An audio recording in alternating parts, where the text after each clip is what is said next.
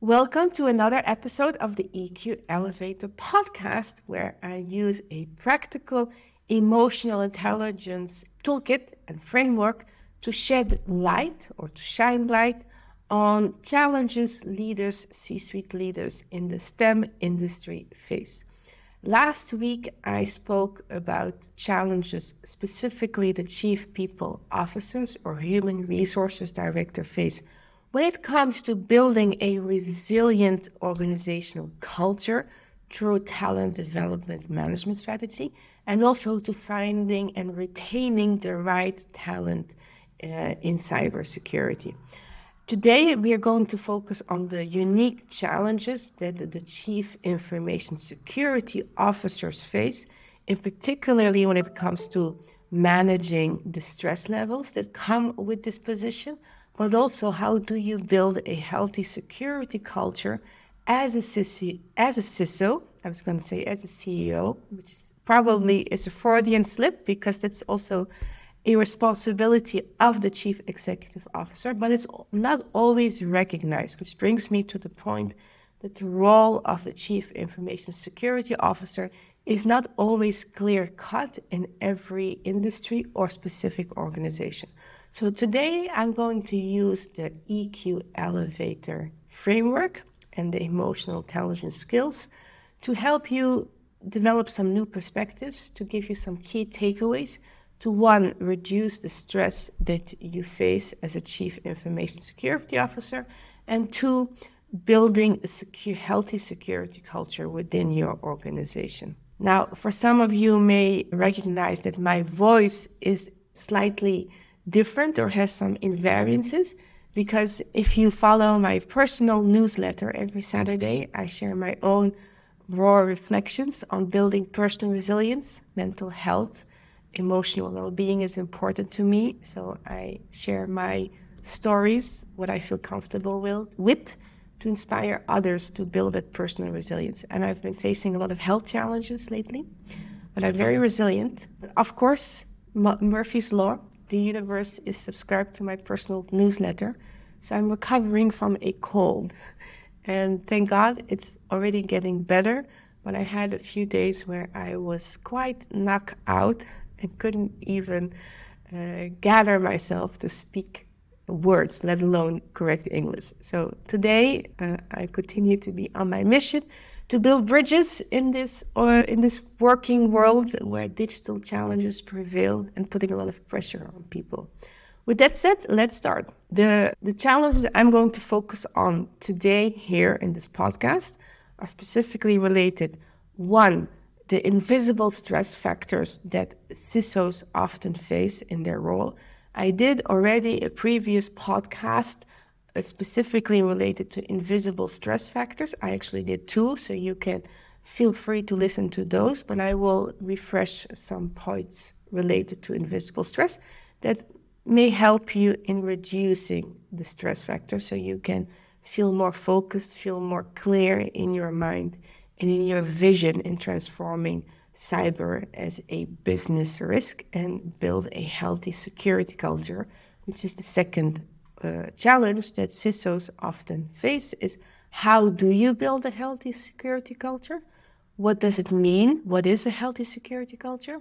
The quote or the statement that I like the most that displays what a healthy security culture is: what would people do when left with security of their own devices and their company's devices? How would they behave? How would they use it? And how would they work with a security-first mindset without feeling hampered, burdened, or restricted? And this is obviously a technological factor. This is not only the responsibility of IT, cybersecurity, or anyone who is tasked with building a solid, secure infrastructure, but it's also about talent management and business risk, which is why I believe wholeheartedly that cyber resilience is based on a triangle where you have the CEO on the top, is responsible for or accountable for business continuity. And then on one side, you have the CPO, who is responsible for talent management and organizational resilience. And on the other hand, you have the CISO responsible for cyber secure organization that meets the need of the company in this digital hybrid working world. So unless we keep it as a triangle and not in silos, you're not going to make a lot of sustainable success. So last week was CPO, this week CISO, and next week or the week after, because next week I will release another episode on women in cybersecurity careers. And the week after is CEO. And then again, if you're new to my podcast, you can go back to the first podcast episode to learn more about the emotional intelligence model. But emotional intelligence is how we deal with our immediate challenges. Our cognitive intelligence is more long-term thinking. How do we deal with our strategic challenges versus emotional intelligence is our immediate challenges. And the toolkit that I use is designed and developed, a scientifically validated tool for the workplace. So it has 5 skills: self-perception, how we perceive ourselves, how we express ourselves, how we relate to each other, how we make decisions, and how we manage stress. So there are 15 sub-skills in total, and I use these skills exchangeably to help you make practical changes to address the challenges you face as a C-suite leader. Now, the first element or dimension is you can use emotional intelligence as a bridge, as an implementation bridge. How, when we talk about healthy security culture, which will mean different things for different people. As a CISO, it depends on the risk appetite of the board, of the leadership, of the executive management board. How much risk are you willing to take in the current era? Now, based on that, then your role is to manage the cybersecurity risk as best as possible.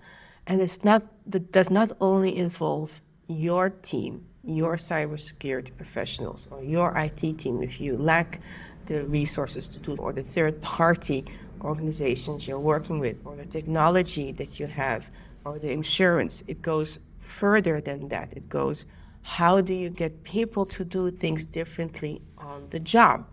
How do you get people to think responsibly when working remotely? Not using, for example, personal devices if the need for speed is not met, or thinking critically and being more assertive when asked for personal details or company details. Another example is when we feel stressed or when we feel there's a sense of urgency, stop, reflect, right? And having it more as a lifestyle. This is where well-being and HR comes in as well. And understanding that cyber is not a risk in its own, but it's a foundational layer of managing risk for each business line. It's the nervous system for the business bottom line, because we are using cloud architectures, we're using online technology and software to make transactions, to have meetings, to work together. Our nervous system in the digital age is the IT, the technology. And how we use the technology is how we can work in the most secure and safest way. And you need to be able to communicate it in people's map of the world, what's in it for them, so they don't feel that it's an additional burden. And this is where emotional intelligence can help you implement your strategies, whatever they are, specifically to your role and in your company. So let's look at it from a directly jump into the EQ Elevator framework. So I use the EQ Elevator framework to show, when you look at these challenges from the first floor, which is your perspective, what you can learn from this. When you look at it from the second floor, from the other person's or group's perspective, then you learn more information from their map of the world with less bias. When you look at it from an observer's view, the third floor, so this is where all bias and stereotypes and assumptions we have fade away, so you can get another clear picture. Then you look at it from an organizational perspective, the business perspective, which is the fourth floor, and then more in the macro environment, the fifth floor. Now, sometimes you need to use all these floors to be able to come to the best solution possible for the specific challenge, and sometimes you just need one, third, or fourth floor. So I'm just going to go over them high level to give you a taste on how you can tackle your specific challenges by using the EQ elevator. First floor is, and it's related to how you view yourself, self-perception. And it's about not only do you have confidence in yourself, or do you like yourself in both of your positive and negative qualities, but also from a functional perspective. If you recently stepped into a new company as a CISO role, or if you are already long-term CISO, but the demands on your job are changing at a rapid pace. I said rabbit because I do have a rabbit as well, a home rabbit. I spoke correct English, but I used the wrong word. And the rabbit is very active, so maybe that's why. Now I lost my train of thoughts. The demands that are on you, and especially if it's unclear what your role is, not only in relation to your portfolio of deliverables, but also in your function in relation to others. This is something that is a challenge for team leaders, for C-suite, that often people stick to their own map of the world in silos without understanding how it relates to each other as an organizational whole. And unless we continue to build those relationships, to clarify, to communicate, but have a very clear overview of roles and responsibilities that are regularly reviewed because things that are unforeseen happen, and you cannot just be in a specific way of working or thinking in order to deal with those challenges. For example, if you as a CISO see your roles purely related to implementing secure ways of working, getting people to do their cybersecurity training, and making sure that the human surface attack is as small as possible, while the CPO is developing talent management and leadership programs and recruitment strategy purely based on technical requirements and not on leadership requirements, so people that are hired in a technical capacity can actually tap into their character and leadership skills to manage and overcome cyber crises. Even if they're small, often they go unnoticed to the outside world or even to the C-suite themselves. But it requires that leadership, that proactiveness, those emotional intelligence skills. The other day I saw someone now, and I think it was an article in HBR, wants to call them real skills. So then we're going to have a debate, what are fake skills?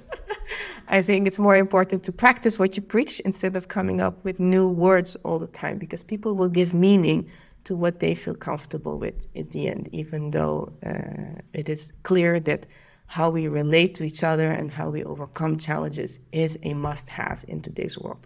So these are the things that can cause a problem. And if you as a CISO don't necessarily have the confidence you have confidence in your ability, but you don't have confidence in other people's ability to build a safe and secure way of working, it's going to impact your invisible stress and even your visible stress. It's a stress factor, because perhaps if you are really concerned and dedicated to your job, you will feel personally responsible for it and you will feel personally accountable. And it's a lot of weight to carry that often is not yours, especially if you're not given the resources or the support you need to build a healthy security culture. Which brings me to the other challenge.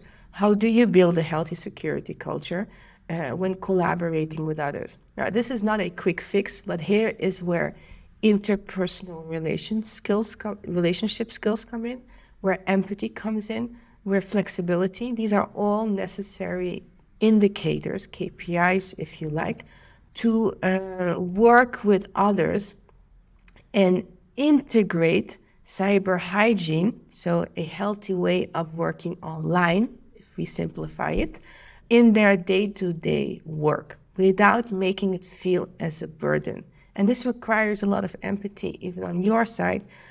I'm not saying that you don't have empathy, but it's investment, because you need to understand the work of other people, and you don't necessarily have the time for this. So it has to be part of a reflection practice, perhaps like what I always do also with my clients, once during our coaching sessions, once a week, they set aside an hour. We did a time management exercise, and initially, before the time management exercise, they couldn't find an hour. I'm too busy, Nadia. But after we did the time management exercise in a very compassionate, fun, and practical way, they had more than an hour even left. So the other time that they had left was more for self-care and things that brought them positive emotions. But during that 1 hour, really was a very specific goal that they are going to work on in building healthy security culture. So you're not going to attack everything or tackle everything at once, but you're going to do a risk management matrix. What is the most important goal I need to achieve in terms of building healthy security culture? It may start together with the CPO. How can we incorporate cybersecurity training, not as a standalone, but in a training that is already given? So it doesn't feel as an extra mental burden to the people. And how can we give the training that fits the portfolio of the different functions? So when it comes to the marketing department, how can we help the marketing department to still have a aggressive information campaign, but in such a way that the data remains secure and they're not exposing anything or from the company that can lead to commercial espionage or that can lead to data breaches and so on. And once you have a clear overview of all the goals you need to tackle, even if there are 50 or 100, at least they're no longer subconsciously hidden somewhere. You are aware of them and you have a plan to tackle one by one. And that already will reduce your stress by 50%, because everything that we don't know but is turning in the back of our mind drains us from our positive emotions. So this is a really important, very practical step.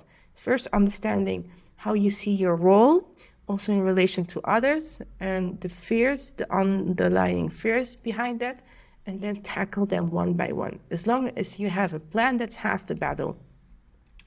And then the second floor is the other person, and we already touched upon it in this element, is how can you put yourself as much as possible in the other person's map of the world where you struggle the most in building a healthy security culture.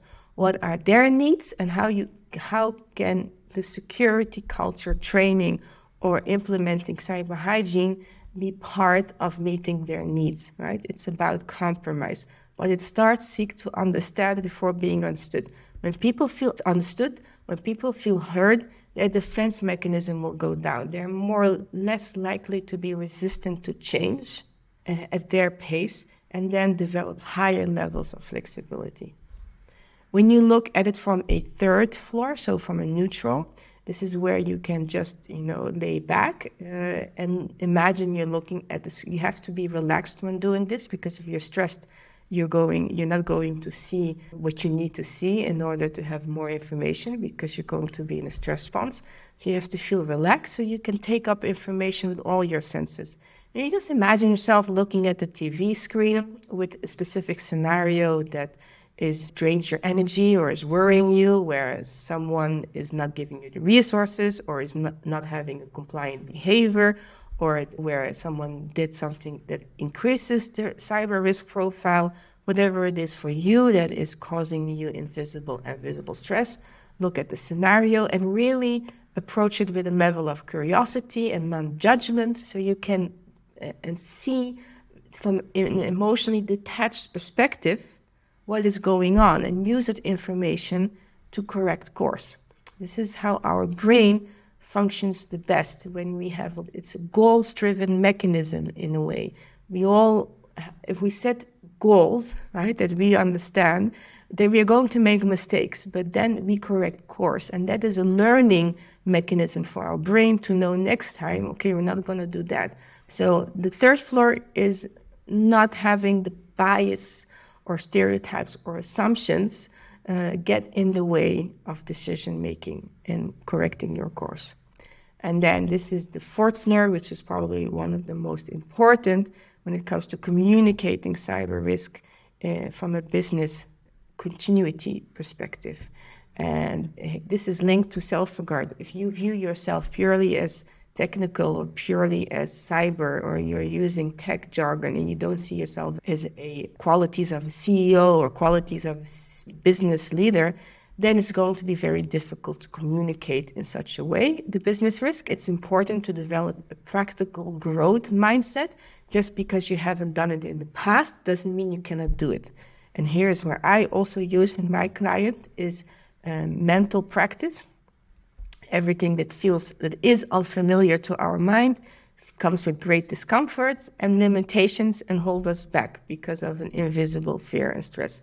But when we see ourselves in the process, in the habit of actually doing it, it already significantly decreases our anxiety and our limitation that we're not able to do it.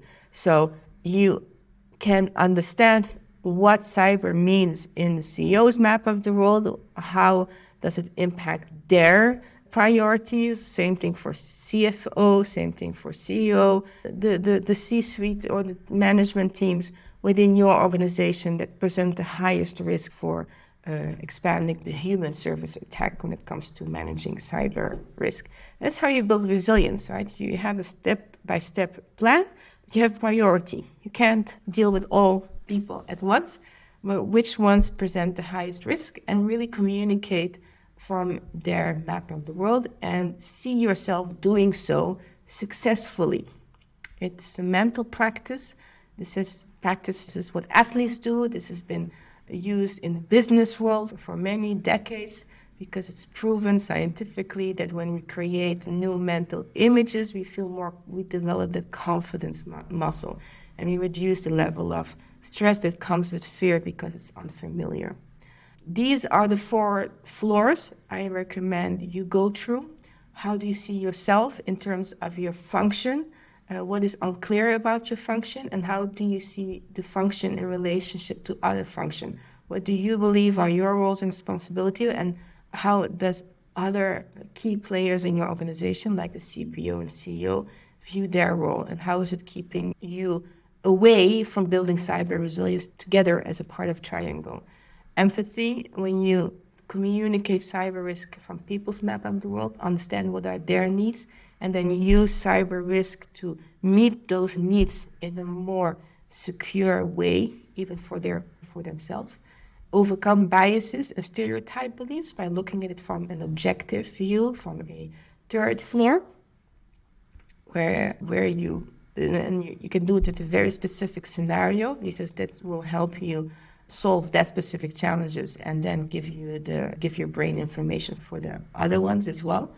And then the 4th floor, from a business organizational perspective, cyber is nervous system. It's not an ad hoc discipline on its own. The hybrid digital working world has a nervous system, which is information technology, and that is also representing a risk, which is why cyber is so important. But the human aspect is, how do we use technology in a way that minimizes the risk and reduce it and build a strong nervous system that is not easily attacked. So I hope that these insights related to emotional intelligence can help you build cyber resilience, reduce your stress, and set and pursue some meaningful goals when it comes to building a healthy security culture. So next week, I'm releasing an episode on how women can be bolder, braver in pivoting towards cybersecurity, whether it's entry-level or mid-level career, how they can go after leadership position, even if they are in a cybersecurity position, and how organizations can also pivot to attract the right female talent or minority groups to build a safer and secure organization for themselves. Thank you for listening, and until next week. Au revoir. Thank you for tuning in to the EQ Emotional Intelligence Elevator podcast. We hope you enjoyed today's episode and gained valuable insights into the world of emotional intelligence. To learn more about Thrive with EQ and Nadia's mission to build stronger, more resilient workplaces through higher levels of emotional intelligence, visit our website at thrivewitheq.com. You'll find a plethora of EQ leadership resources, tools, and services to help you and your organization thrive. Thank you again for listening. Don't forget to subscribe, leave a review, and share with your friends and colleagues. As always, keep thriving with EQ.